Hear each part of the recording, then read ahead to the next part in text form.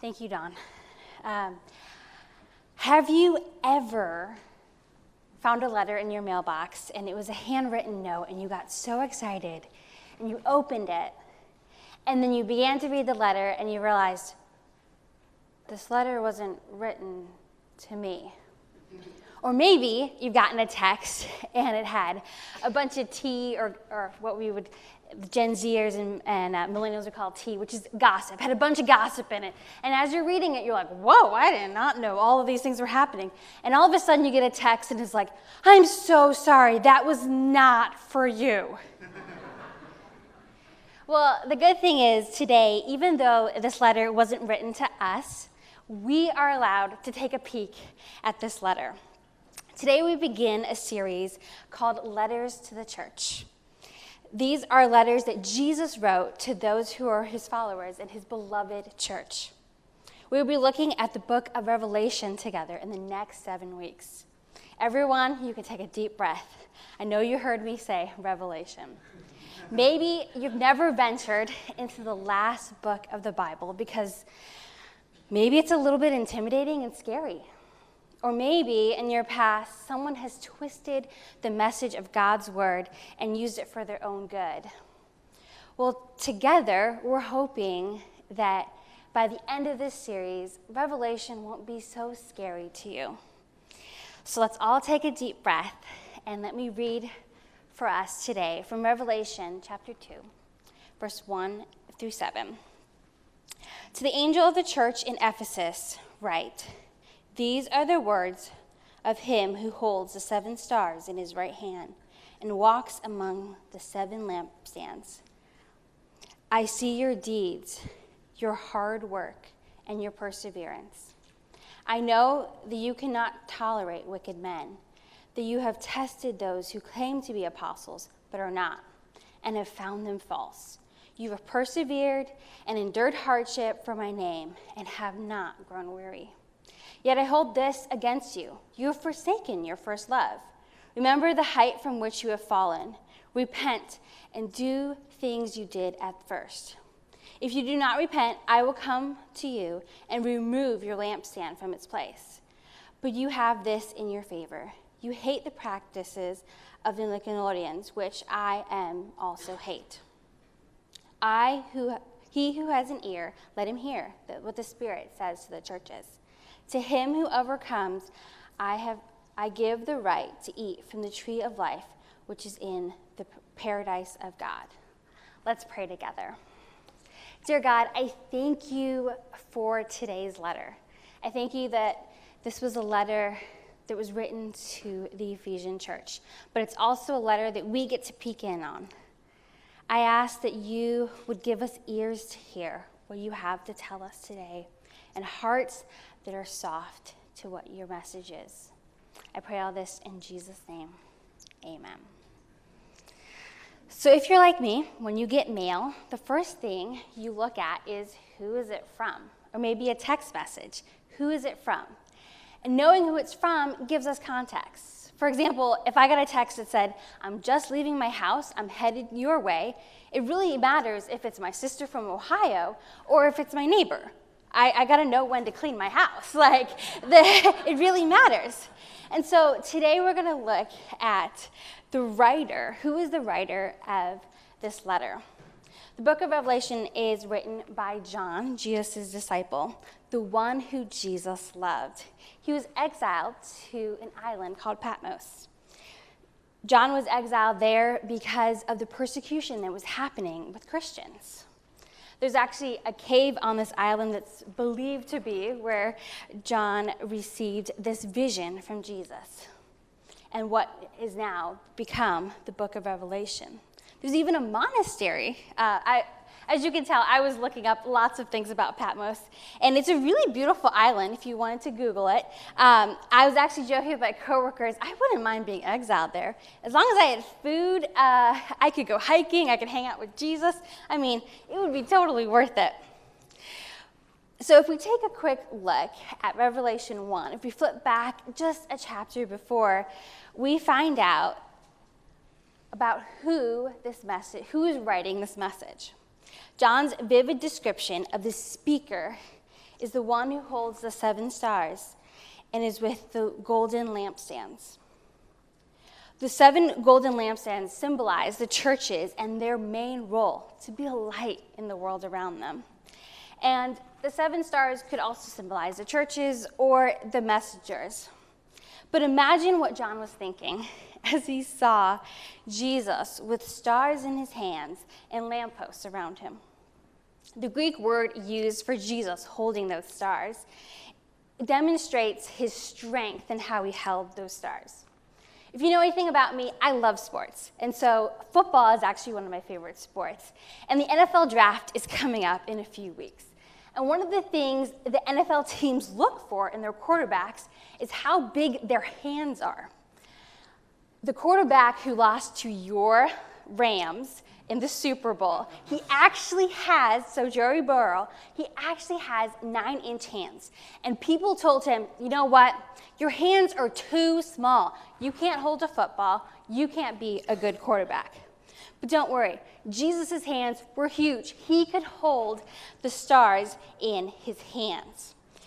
In chapter 1 of Revelation, we are told this sight of Jesus is so jarring to John that he falls on his face. And Jesus tells him something that is said 81 times in the Bible. He says, do not be afraid. Because it's so important to God to know that we don't have to be afraid of God.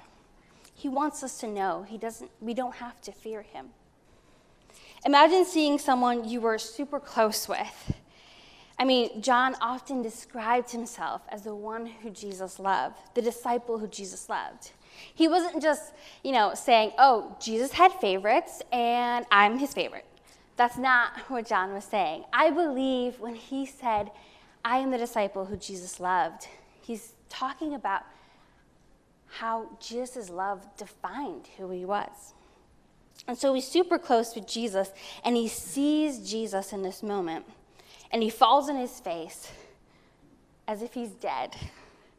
And Jesus, as he always does, gently says, don't be afraid. Pick up your pen, and I want you to transcribe something for me. So here now, we're going to look at the letter. But before we do that, we always have to know who the letter is to. The Ephesus might be something that might be familiar to you. Maybe you've heard of the Ephesian church or read the book of Ephesians. Paul himself planted this church with his friends Priscilla and Aquila. And Ephesus was quite the place, though. It was a major city in Asia. There were 3 highways, per se, that converged on Ephesus. And it was at the mouth of a river that led into the sea. And so it was a huge trading port. It had all kinds of things that were happening. Governors would come every so often and have high-profile court cases there. There was kind of like the Olympics, the early Olympics there. I mean, it was a happening city. And one of the things about this city was that they had the temple of the god Artemis.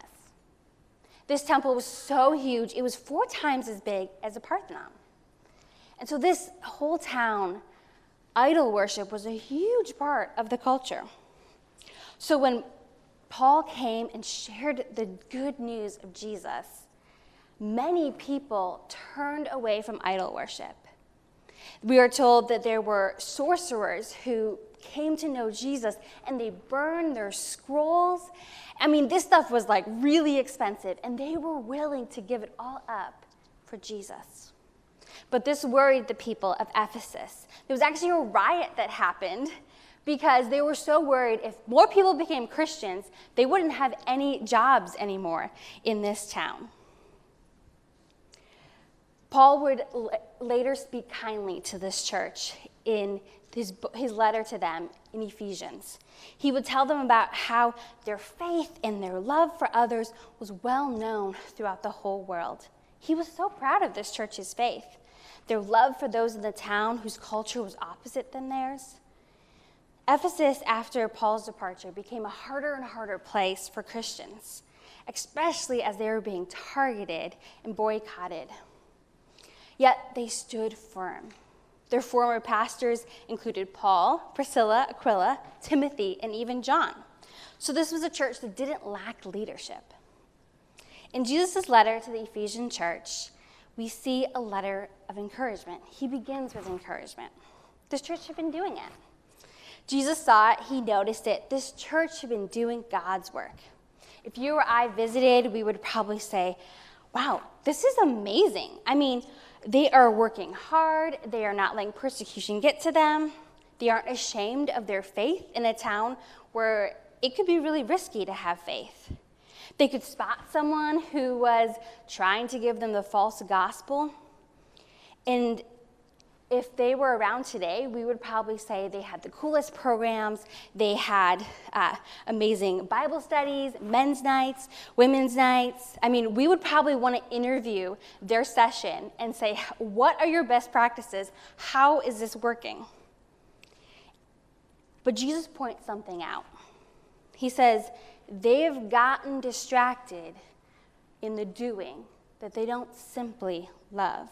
They're so caught up in doing that they've forgotten their first job is to love. None of those things that I mentioned about a church would be sinful things, and yet they were empty and pointless without love. As I was writing today's sermon, I felt convicted. I mean, how many times am I doing things for Jesus instead of being with Jesus? Jesus calls them and us today to remember our first love. He's not talking about the first person you had a crush on. He's talking about your number one priority in your life, the one thing that you love the very most. Do you ever have those friends that you haven't seen in a while, and when you see them and you connect, you are reminded how much you love them?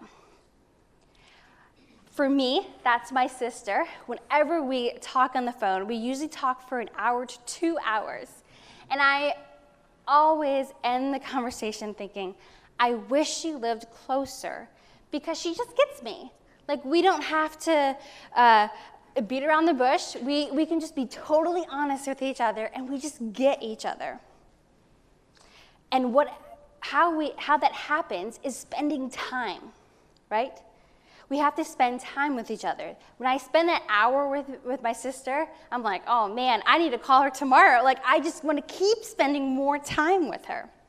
Time usually is what reminds us of what we love. So how can you and I be intentional about falling back in love with God? It could mean reading your Bible. It could be reading your prayer journal. I mean, for me, I love looking back at how God has worked in my life and being reminded of his love for me. Jesus then calls the church to repent. He isn't shaming them or guilt-tripping them in this moment. He isn't someone who's going to make you feel bad for how long you've been away. He simply wants you to turn around and come back. Jesus won't guilt-trip you from not coming back sooner, and you shouldn't do it to yourself either. It's not a matter of feeling sorry for what you've done. It's the action of deciding to do something different in the future, to turn around, to make a 180. Have you ever had something stuck in your tooth? I actually had something yesterday stuck in my tooth, and a good friend is a friend who says, hey, you got some broccoli in your tooth, right? And they're not scolding you, they're not shaming you. They're doing it because they don't want you running around with a mess on your face. Like, it's because they love you. And that's the same with Jesus. He points out that they have lost their love for him because he cares so much about them. He doesn't want them to continue down this road of not truly loving. Then Jesus issues a warning. Again, this isn't Jesus being super mean or aggressive towards his church. He is simply stating a fact. If you don't love, guess what? All the stuff you've been doing, it's worthless. It's pointless. And you will no longer be a light in the world if you don't have love. It isn't like a parent who's taking away privileges, but it's someone who's saying, hey, you're not living up to your potential. Paul tells us in 1 Corinthians 13, if we don't have love, we could do all the greatest things in the world, and we would be like a clanging cymbal or a clanging gong that just is noisy and annoying. Like, Paul was a tent maker. He probably spent a lot of time in the marketplace, so he knew what noisy sounded like. And he tells the Corinthian church and us today, if we don't love others and we don't love Jesus, our acts are annoying noises, pointless and aggravating. Jesus' heart for us is not that we would just be noise in a world already filled with noise, but he's calling us to be a light in the world. Growing up, I loved to bake. My sister, on the other hand, was not really into baking. But for some reason, my mom put us both in charge of making lemon bars. We had this little kids' Pillsbury, I think it was like kids' recipe book. And so my mom was like, well, if it's in the kids' recipe book, I'm sure you can make it. And so my sister and I decided that we wanted to make these lemon bars. And if you know something about me, I'm not a very detailed-oriented person. And this was especially true as a child. And so my sister and I put all the ingredients in the bowl and stirred it up. If you've ever made lemon bars, you already know what happened.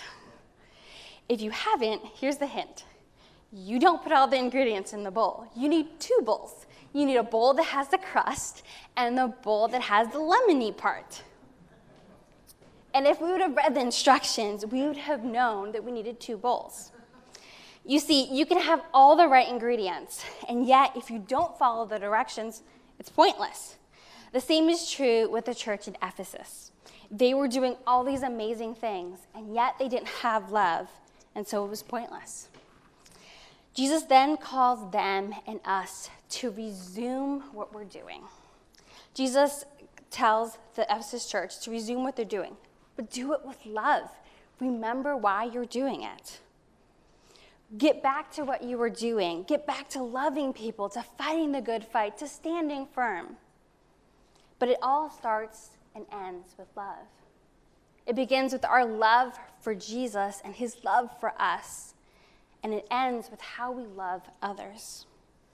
I made this point earlier, and I don't know if you caught it, but the Ephesian church had quite a few great pastors.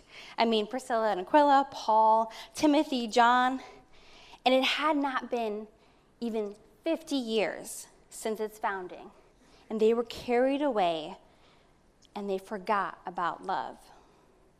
Jesus didn't want to let it stand. He loved his church too much to allow them to continue down that road. Instead, he calls them to remember their first love and then turn around and resume standing firm. Jesus ends his letter in a way that all the other letters that we're going to be looking at end. If you have ears, let you hear what the Spirit says to the church. This gives us a hint that it's okay that we're peeking in on this letter.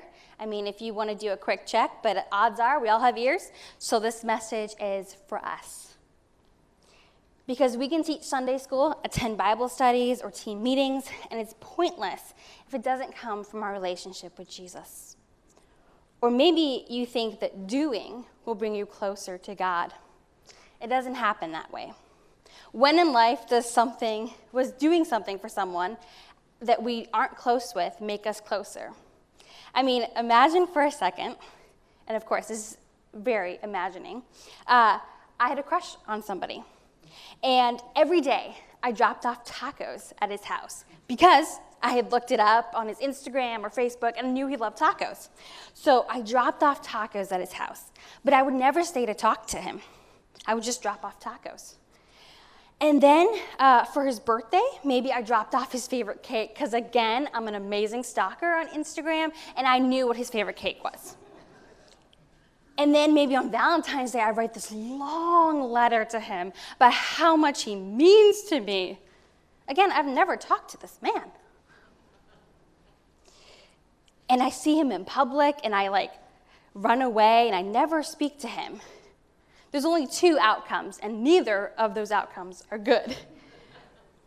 So why do we think that if we would never do that to a person, why do we think we can do that to Jesus? The best way for my crush to ever like me would be to spend time with him, to talk to him. And the same is true with us. We have to spend time with God. Our doing doesn't bring us closer to God, but just sitting and being with God. I want to end with a story that you may have heard of before. It's about Mary and Martha, his two sisters. They were dearly loved by Jesus. They were very close friends with him. Jesus went to visit them, and Martha was busy cleaning and cooking and preparing the house for Jesus. And Jesus corrected her. He told her, "Come and sit at my feet like your sister is. Stop doing things for me. Martha, simply be with me." Mary was sitting at Jesus' feet, learning as many men in that day would do with a rabbi. It was a sign of being a disciple. It was unheard of for a woman in that day. And yet Jesus called Martha to step out of what was culturally accepted for a woman, to simply sit and spend time with him. Jesus is calling us today to remember the love that we had for him, to turn from those things that we're doing and instead to truly love. And I think we often are tempted to jump to the last step and say, okay, I want to resume. But I want to encourage you today and throughout this week to think about a way that you can remember that first love. Remember why you're here today. Remember why Jesus means so much to you. Because that's where it all starts, is our love and God's love for us. Would you pray with me? God, we are so grateful that you don't just leave us to our own. You don't just say, all right, well, it looks like they're not doing it well. I'm just going to let them keep going that way. I thank you that you love us enough to correct us and to turn us around. God, I ask this week that you would remind us of our first love. Remind us of the hope that you bring us. God, without you, we wouldn't be here. And without your resurrection, we wouldn't have hope. And so I ask that you would work in our hearts today. In Jesus' name, amen.